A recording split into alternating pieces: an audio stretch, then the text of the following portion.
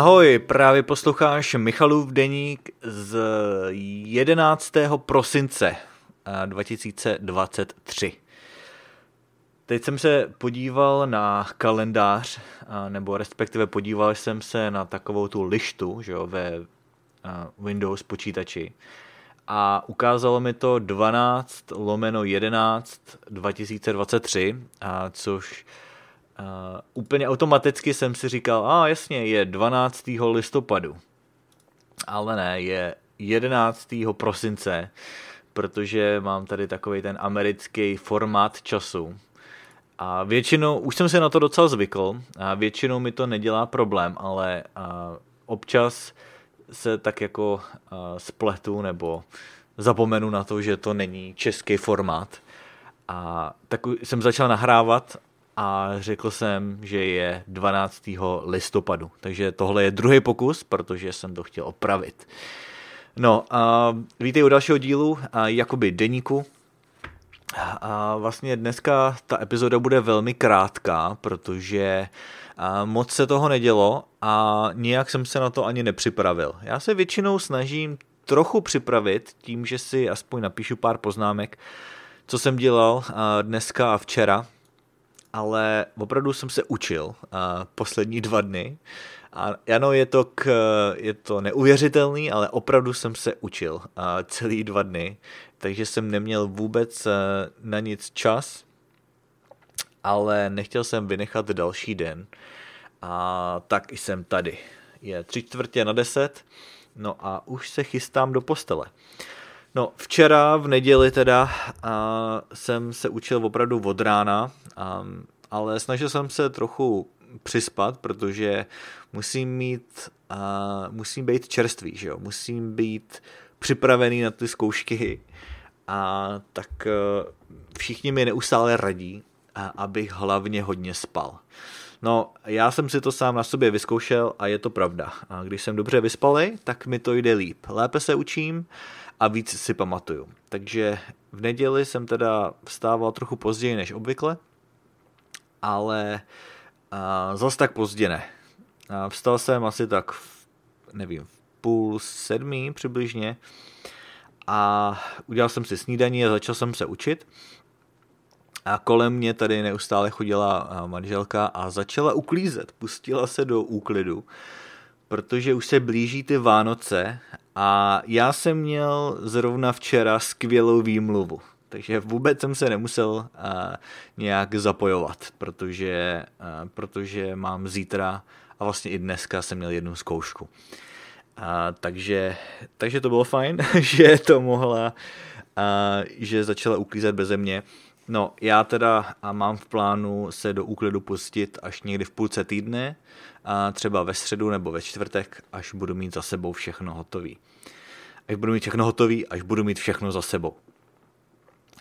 Takže včera jsem neuklízel, ale manželka se do toho pustila. A myslím si, že vím, proč se do toho pustila včera.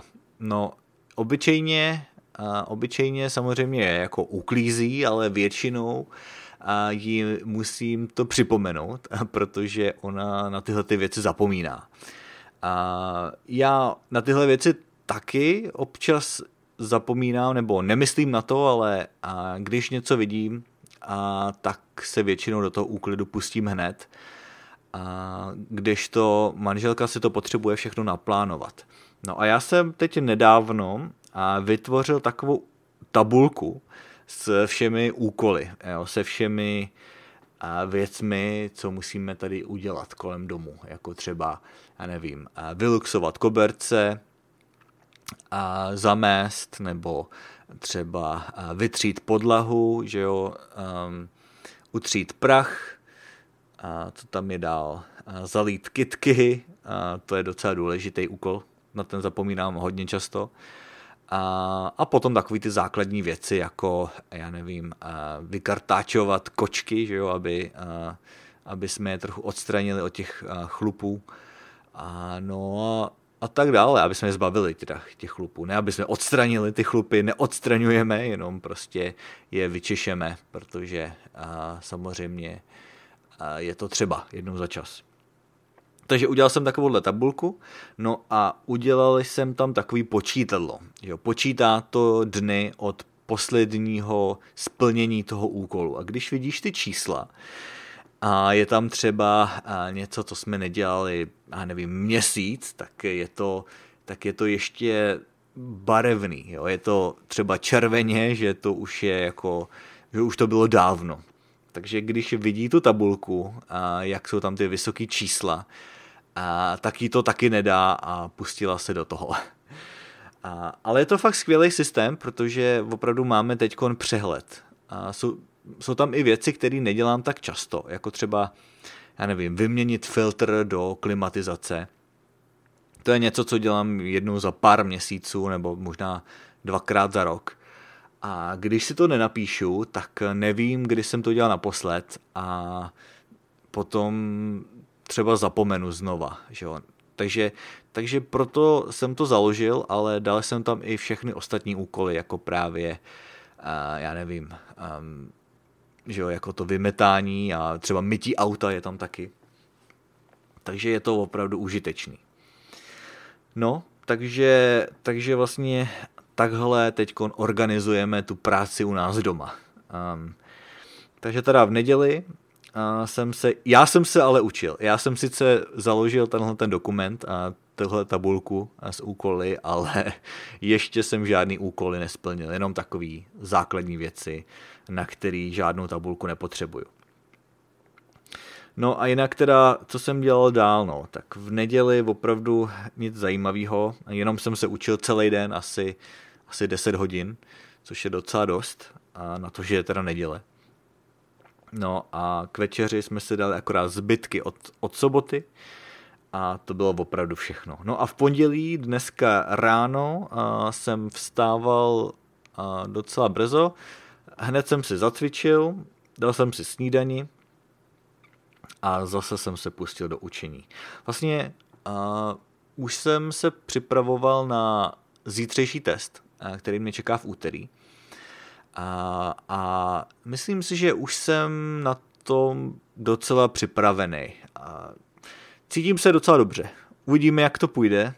Teď se musím teda na to ještě vyspat, abych byl jako čerstvej. Ale myslím si, že to půjde.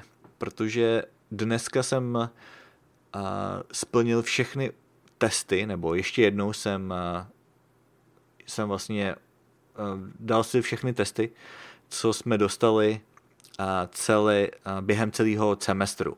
Takže to bylo nějakých 10 menších testů a potom 3 velký.